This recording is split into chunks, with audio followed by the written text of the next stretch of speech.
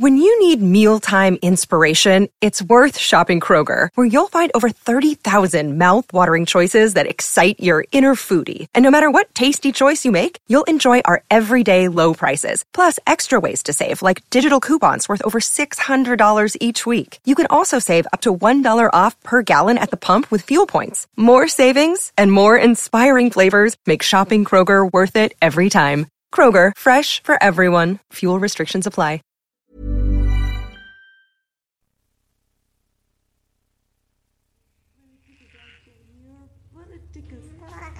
You are your politicals.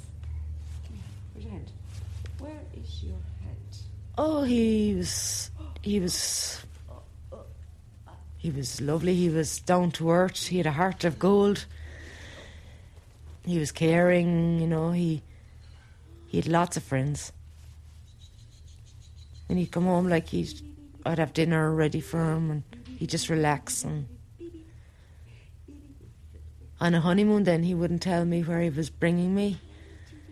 No, he told everybody else except me where we were going. And I found out actually by accident. I stood behind him at Dublin Airport and the woman said, "We'll be sending your bags directly to Mauritius." Well, I nearly went green in the face because I do not like aeroplanes. And it was lovely. It was 2 weeks. It was brilliant, But he always liked that kind of thing, surprising me with stuff. Always had surprises for me. He was mad. He had a Cork accent. He picked it up very fast. I don't know how or where he got it from. But that now with a bit of a twang and just a little bit of French. It's just strange to hear. He was the best, I suppose. As the search operation moves into its 7th hour, little hope remains of finding any of the 4 crew members alive. Since daylight, lifeboat crews, the Shannon-based Coast Guard helicopter, local fishermen and the Navy searched the seas off Mizzen Head. So far, only debris thought to be the remains of fish boxes has been sighted. There's also a strong smell of diesel in the area.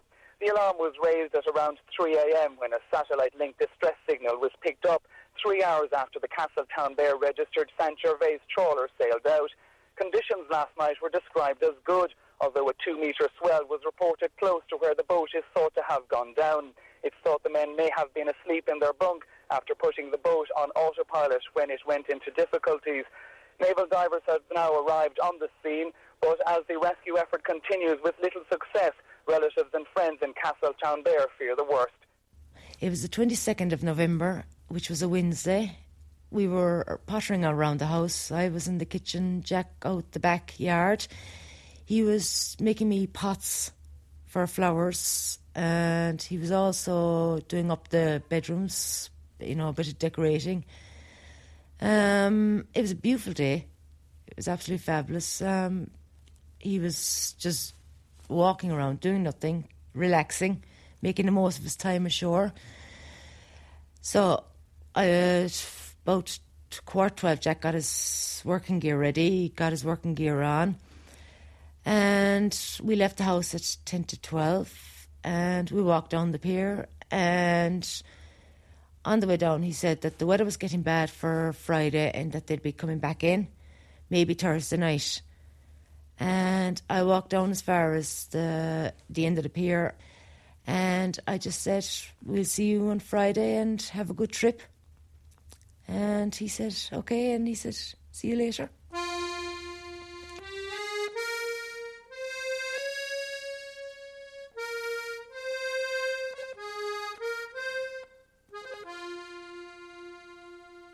Oh, he loved fishing. He was fishing for years in France before he decided to come to Ireland. And he got a job in the co-op with the help of Father Sean O'Shea.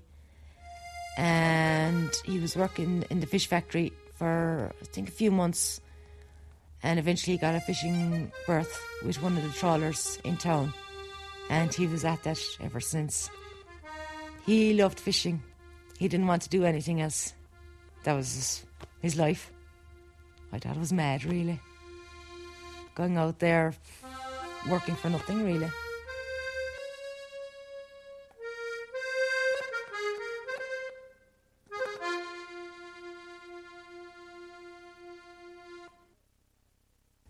At about 8 o'clock, there was a bang on the door. I came downstairs, saw 3 people through the glass. I opened the door, there was my mother, my father, and Dr. Donovan, who is now gone from the town. All they told me was there was an accident, that there was fish boxes found floating at the top of the water. There was oil and diesel. And the Gervais was gone down. And I just stood there in shock. I didn't know what to do. I was numb. Then I thought, oh, they'll be fine. You know, there's the life raft. They'll have got into the life raft. They'll all be fine. And during the day, I was listening to news every hour on the hour. And they said there was no bodies found. And then that evening, the divers went down and they found the wreck first, and at the galley they found a body. So the body was brought into Castletown that evening, I think about 7 o'clock. So they brought the body over to the hospital anyway, and I went over with my friend, and they said it was Jack's body inside in the room. So I got myself all ready and all nervous, like not knowing what to expect or what to see, like. So I went in anyway, and from afar it looked like him. But I got closer and closer, and I don't know what possessed me to look at his hands, but he had tattoos or letters engraved in his knuckles. And there I told the guards and whoever else was there that it wasn't Jack's body, that it wasn't Kieran's body, and it wasn't Gary's body, that it must be the new chap that was on board. So I went out, and his girlfriend was called in then, and I went home and just waited for more news. And then they found another body, and it turned out to be Kieran, the second chap who was on the boat. And he was only on the boat. He was only on the boat about 2 years, 3 years the most. He was only 17, 18, maybe 19. And the divers kept searching and searching and searching, and they never ever found Jack or Gary's body.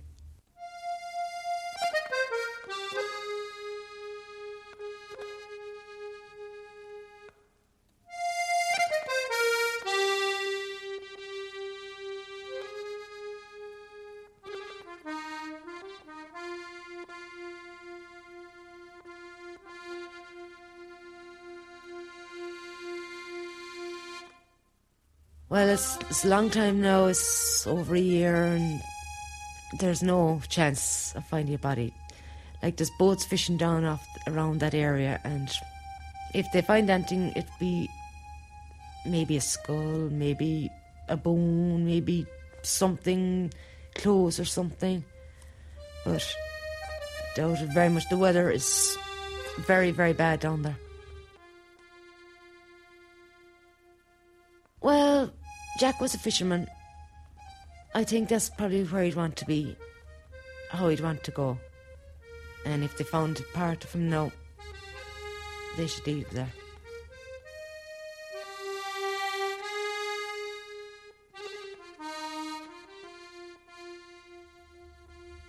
Jack was a fisherman, and that's what he would have wanted if he died at sea, to be just left there.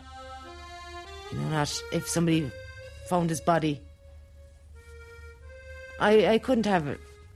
Be like digging a body up from a graveyard. You know, you let them where they are. Let them at peace. At this stage now, I wouldn't want his body to be found. That's where he is, and that's where he should stay.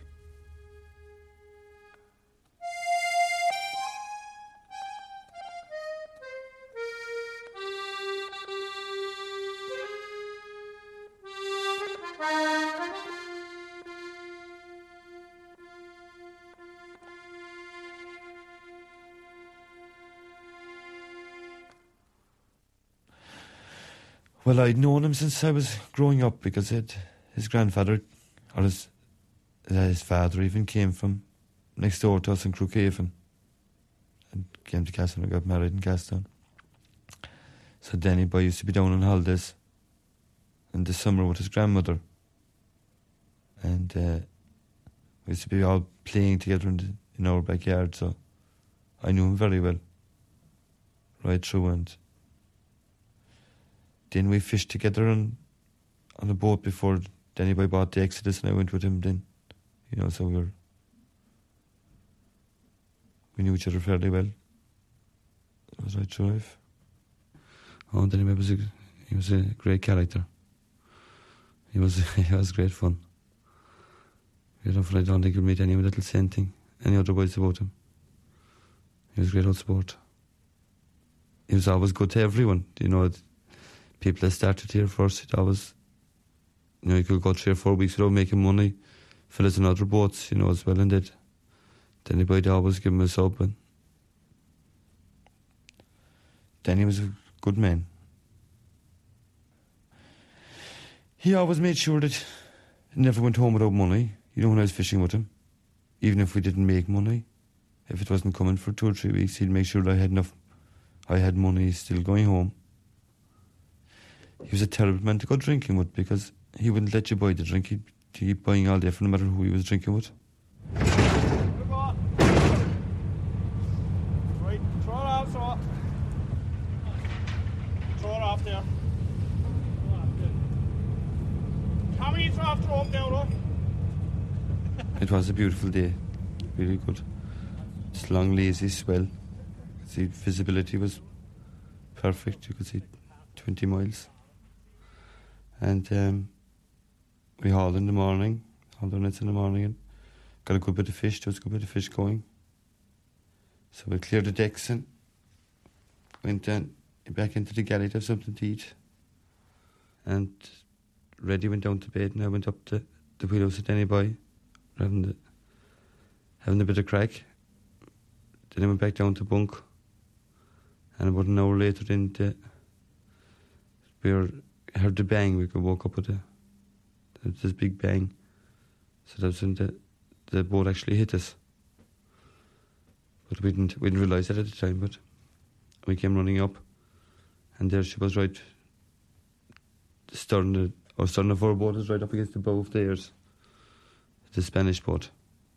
So that was about it, really, I suppose. He went away back from us then. And I ran down the cabin again to get life belts, but there's about 2 feet of water in the cabin floor at the time, so I came back up. And we got the life raft off the top of the wheelhouse and threw it in the water, and Danny Boy went in to make a mayday call. And the boat went down with him inside the wheelhouse. So if he had stayed outside, he would have been fine, I suppose, but he thought that we might be lost ourselves, I suppose, without it. Because she sank in minutes, like about 5 or 6 minutes at the most, I'd say, She went down from the time of impact to the time she was gone.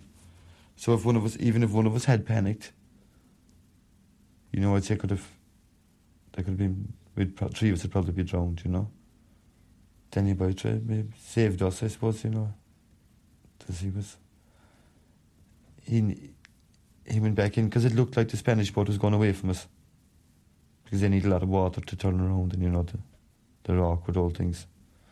So it looked like she was going, so he thought that she was leaving us. So, of course, he thought he had time enough to make the mayday call. No one thinks she'd have gone down that fast. But he launched the life raft first before he ever went back in to make the call. I think he may have made the call first, but he didn't know whether it had gone out or not. We were in the life raft, Reddy and myself, and we tried to paddle towards the boat. The Exodus above the boat was still actually under the water, but she came up and went down again. And when she went down again, she sucked Danny Boy down underneath when he was down for maybe 30, 40 seconds. And then he just shot up again. And he went limp on top of the water. Like, he was just floating on the water. So one of the Spaniards, I think it was the engineer, jumped in off the Spanish boat. Well, we tried to paddle for him, but those old life rafts, you can't move them. But they pulled us in anyway as well. We pulled anybody into the life raft, pulled them up into the boat, into the Spanish boat. So then when they got anybody up on the deck, we could see that he was in a bad way, but we didn't realise he was actually dead.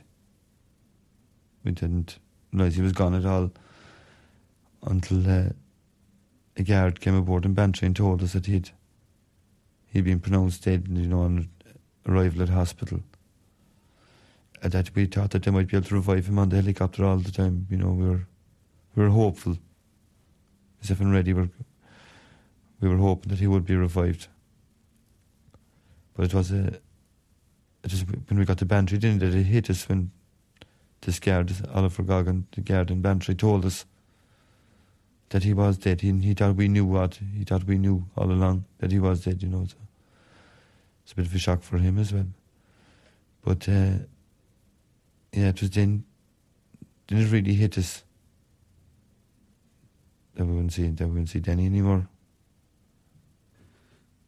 Made a call, that was his last things he spoke to us. And we were shouting at him to come out of the wheelhouse, but it was too late anyway. She went down so fast that he couldn't. He was on the radio when she actually slipped under. Castletown Bear fisherman Danny O'Driscoll, skipper of the Exodus, drowned after his trawler was holed by a Spanish vessel, the Seahorse. 2 crew members on board the Exodus escaped serious injury after they jumped aboard a life raft following the collision. But Mr O'Driscoll stayed behind. The inquest into his death heard from crewman Reddy Kelly that Mr O'Driscoll believed the Spaniards had deliberately rammed his boat. He felt they were moving off again and stayed behind to send a second mayday call. The Exodus sank while he was making that call. His radio went dead in mid-sentence. Trapped in the wheelhouse, Danny O'Driscoll went down with his boat and drowned. The third crewman, Patrick O'Driscoll, told the inquest he believed the incident could have been avoided by the Spaniards. He believes there may have been nobody on watch on board the Seahorse and that instead they were all below deck eating their lunch when the collision occurred. Coroner Patrick Dorgan said it was certainly clear from the evidence that the Spanish vessel was not being navigated according to best practices. The jury returned a verdict that Danny O'Driscoll died from drowning and added a rider encouraging greater safety at sea. First thing I did was into the wheelhouse. When I went up, I just looked and did the radar on standby, and television was in there, that was on standby. So that meant that they couldn't see what was happening around them, where they were, if there was any objects, if they weren't looking out the windows themselves. So that was and my the cause of it was that they weren't keeping a watch. It wasn't that their the automatic pilot had actually failed, as I said, because it worked perfect all the way down into Bantry afterwards. We didn't see him coming for us at all. They came from our stern. They came up along our starboard side and stern, so anybody wouldn't have seen him coming. You could have probably saw him on the radar and think that they've passed him by, but as for visibility out of the Exodus, you wouldn't see what was behind you unless you actually put your head out the window and look back. You couldn't see out behind it all. And any of those fishing boats you can't. You can see a head into the sides, but that's about it. The whole town was completely numb, you could say, from it. It was, cause every single one knew Denny Boy. He grew up here, went to school here. He was very, very well liked, and everyone knew some funny story about him, that kind of thing, But it was really shock. I'd say a lot of people didn't go to work for on the Monday, you know, they were just so shocked with what happened.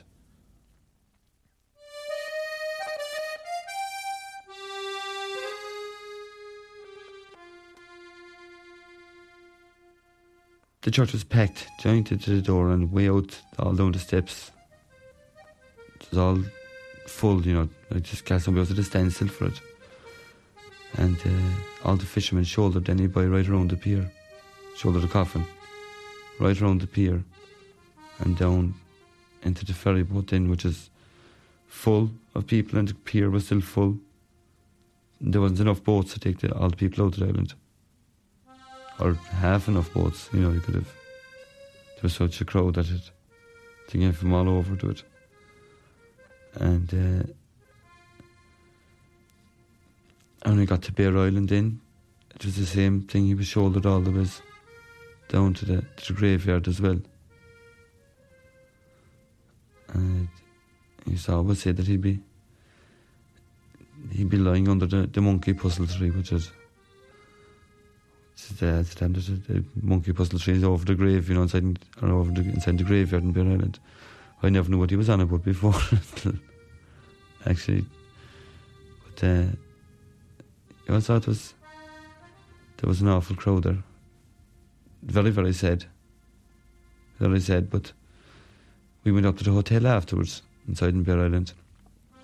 But everyone had little stories of Danny Boy, so even though they were all upset, everyone remembered little things about him that kind of, you know, it was nice. It was nice the way, you know, that he got such a send-off.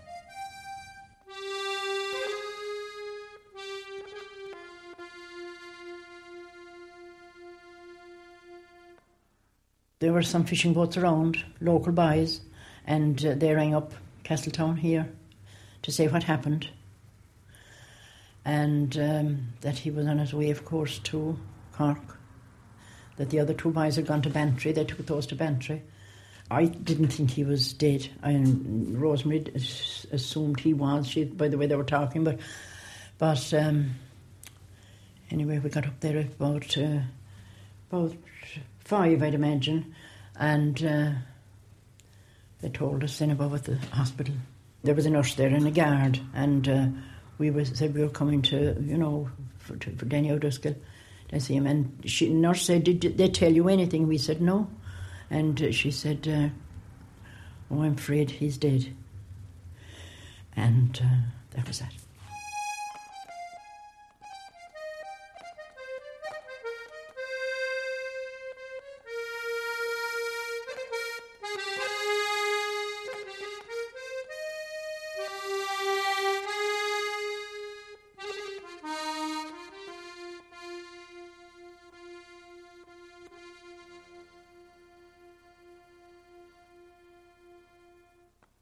Oh, he was so pleasant. He was always in great form, no matter what it was. He'd always, and he used to say, "Mom, what are you worrying about?" Well, I said, "Somebody's got to worry." I used to always say his bills and all that, you know. And I said, "Oh, God's sake, that's awful." Oh, he said, "Don't worry." And I said, "Well, somebody's got to worry." And nothing ever worried him. Nothing. He was always in the greatest form and full of life. And but anyway, he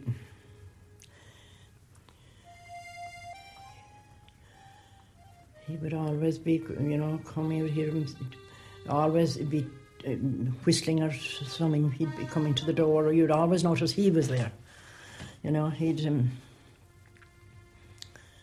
never bothered about much, you know, never. He didn't like school, that's one thing.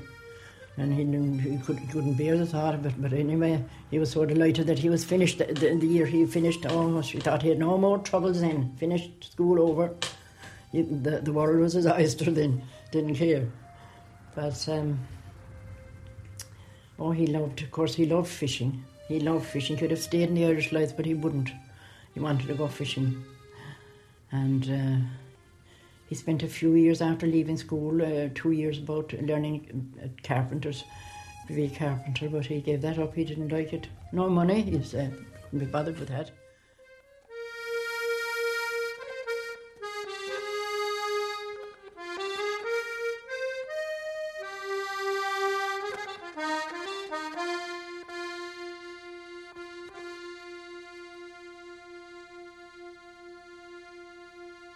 If he had only a penny, he'd give it to you. He was always like that, and even coming home at night, you could hear him. You could coming in the door, he'd have chips and chicken, and I'd be asleep, and he'd say, "Ma'am, are you weak?" And I said, "Well, I am now." Well, chicken and chips at maybe 1 or 2 o'clock in the morning, and you'd have to sit up and eat them. He'd be sitting there, and he'd say, "Come on, ma'am, and he'd have the big spread. Chicken and chips." And I certainly didn't feel like chicken and chips at that time, but I'd eat them because you know how chicken and chips are, the nice smell from them sometimes. And I used to say, "Oh, well, it's well to eat them anyway, because there's no good letting them get cold." Great, he was great. He was very good fun, and even I know in town, in the locals in town, he was always good, and. He had a fairly good voice, you know, and he loved his own voice. Like, he had a fairly good voice now. I wouldn't say that he was a John McCormack or anything like that, but he used to sing all right, and even, you know, when he'd be in the bathroom washing now, you could hear him saying, "No music," and there's not a bit. He'd come up and have it on full blast so that he'd hear it below in the bathroom. That sort of a fella, yeah. He was religious more so than me. Some he'd say, he knew that I'd always like him to say the rosary, and he'd say, I'd be looking at television, and he'd say, "Mom, are you going to say the rosary?" And I said, "Oh, I will now in a minute." "Well, hurry on." Well, I said, "Oh, don't worry." I said, "The town will still be there when you go west." And he'd be going out the door some night, and I'd forget it. And I said, "Oh, I forgot the rosary." "Oh, come on then and say it, and don't be too long about it." That's where because he wanted to get out quick. But all these things, you know, you remember them. Yeah, very much so, yeah. His anniversary was last Saturday. It was tough, but, you know, you gradually get over it. I don't think you ever get over it, really. I don't think anyone would like an accident like that. But, you know, you make the best of it, or try to make the best of it. The sea is too much for anyone. You wouldn't know what way it is, but they always have that fear that something will happen, like something could happen. But they get so used to it that they don't take much. I suppose they get used to it after a while, but.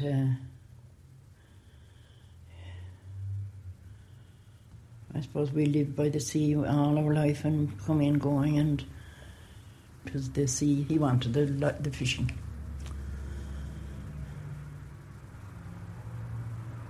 It often comes up when you think, why should, you know, in the middle of a beautiful sunny day in a flat cam, that he hadn't a chance. I suppose he'll never go away. At times it crops up, you see, and you think, you know, that he was there in the sea and he could have been saved. But how am I to judge? You just have to try and forget it. Try, but it isn't easy.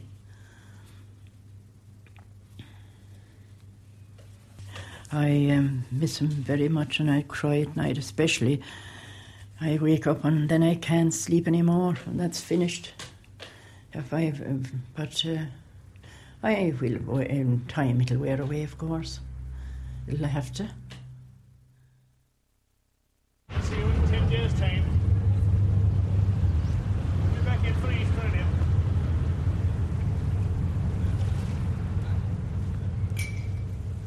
The disaster of the Seafloor happened over 30 years ago, and it happened in the Kinmare Bay.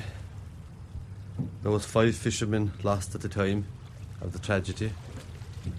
One of them was my brother John Michael. He was aged 21 years at the time. There was also a cousin of mine from Dursey Island, Noel Sheen, and 4 others. One of them was the skipper from Bear Island. He was Michael Crowley, and a Bernie Lynch from Castletown Bear. And there was also a Niall Crilly from Cork City. And the weather was getting bad for the Christmas, so they wanted to bring the boat up us from Kilmacalog. There was a little pier there in the Kinmare Bay. They wanted to bring it back to Castletown Bear. So on the night that they were doing it, they were coming into the Dursey Sound. That's a narrow stretch of water there between Dursey Island and Dursey Sound. And the weather was very bad and they couldn't get through the Sound, so the waves were probably breaking through the Sound, and the weather wasn't very suitable, so they had to turn back. And the weather got worse and they were trying to get back into Kinmare for shelter, so on their way back, they went on the rocks there near Argroom.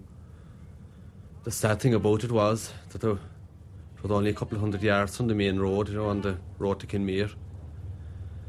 And when they went on the rocks, they were there all night and signalling to the mainland, for help and things, and which was very, very sad because they burned everything that was on the boat, the bunks and everything they could find. They burned everything on the rock, trying to signal to the mainland, and to a car, trying to get help.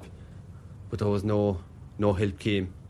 And I suppose by the time morning came, the tide came in, they took to the sea. And that was the end of it, and I think for the next day, the next evening, some of the bodies were found, and even some of the bodies, one of them was my brother, John Michael, the bodies were still warm, kind of like that'll tell you they were so long in the water before they were rescued, that they were so long alive, it's so sad to think.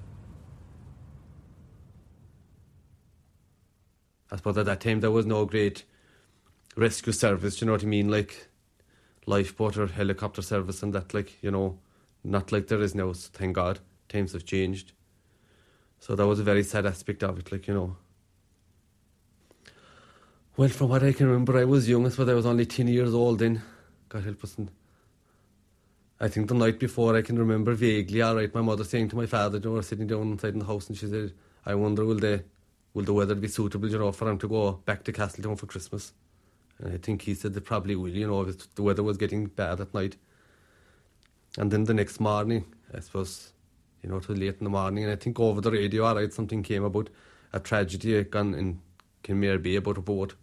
And, when you have someone, family yourself, it kind of sinks in, and I suppose it sank into them. But I think I was way up on the road there playing with the football, and I suppose cars were rare then, and to see cars stop at the house. So I think I seen a car going west and stop at the house, and by the time I got back to the house, from what I can remember, my father was gone away in the car, and my mother was inside.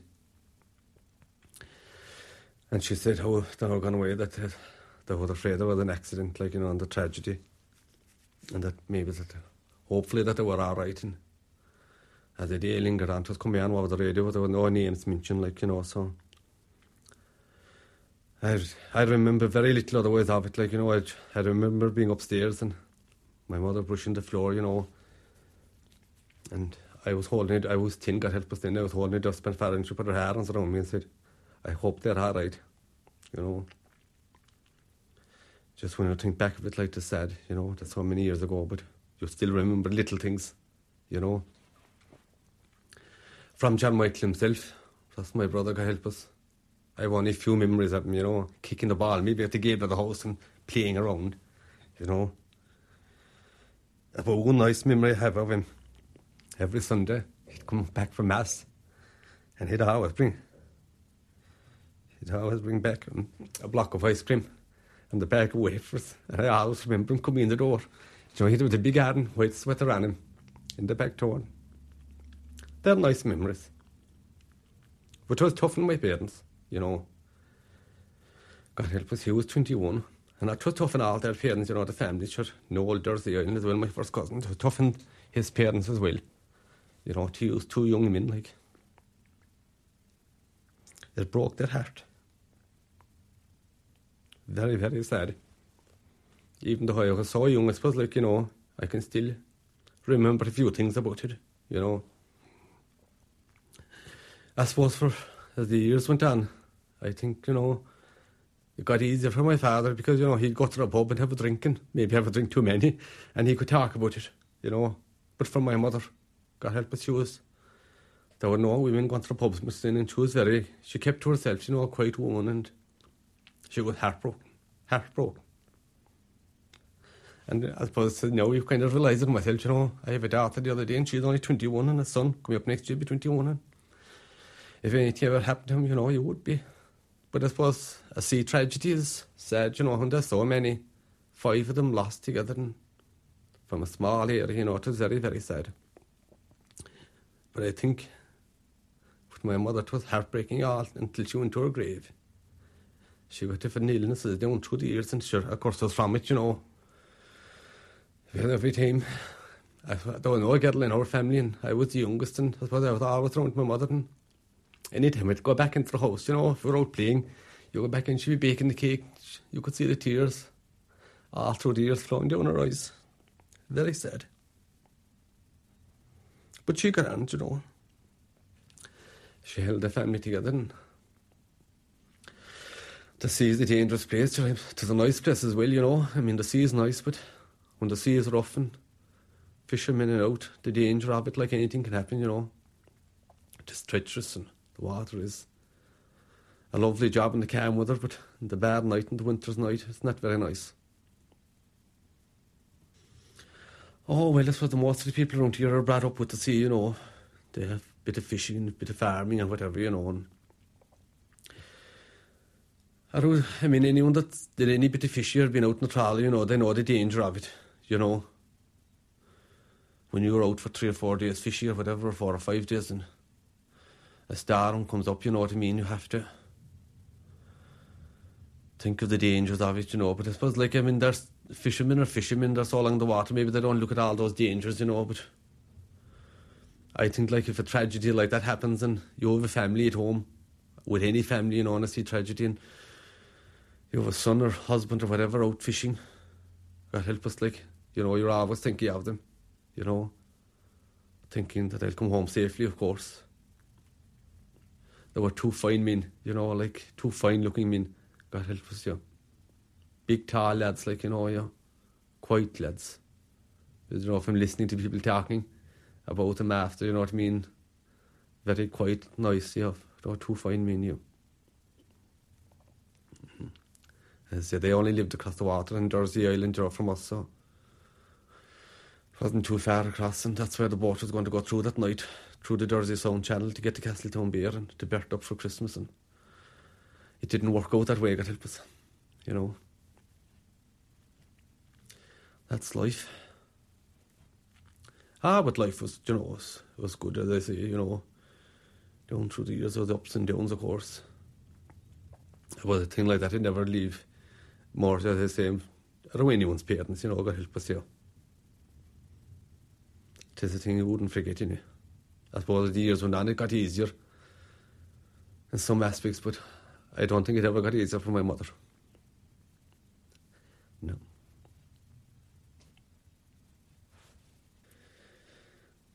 My mother died, got help us in 68, but I think she was age 73 then, she died age 68.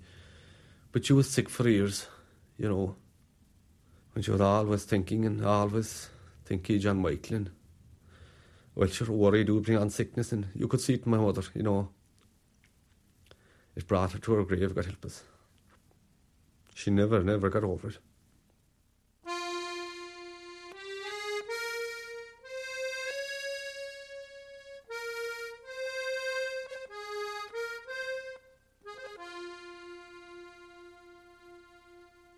Fishing is such a small community.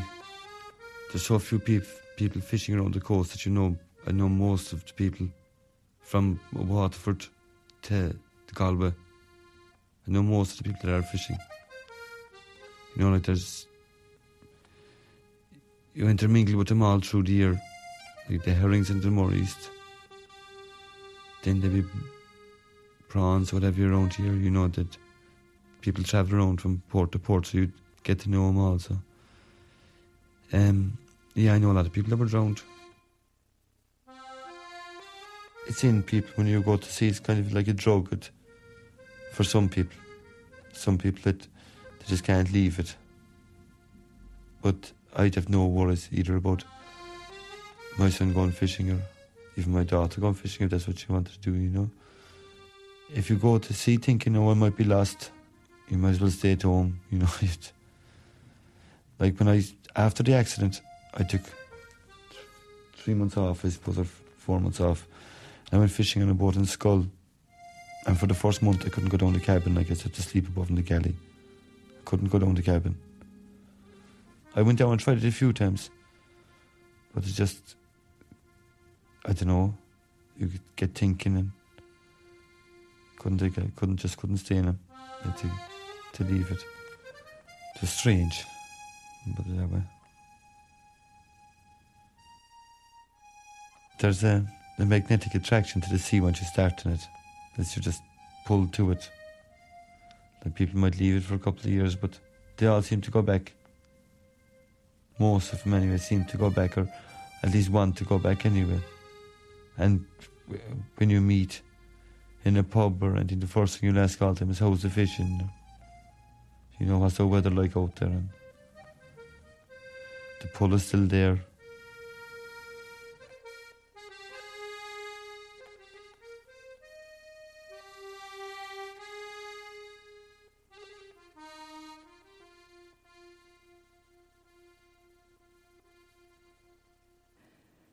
If you enjoyed this documentary, you might like to listen to our other Documentary on One productions. Visit rte.ie/Doc on One.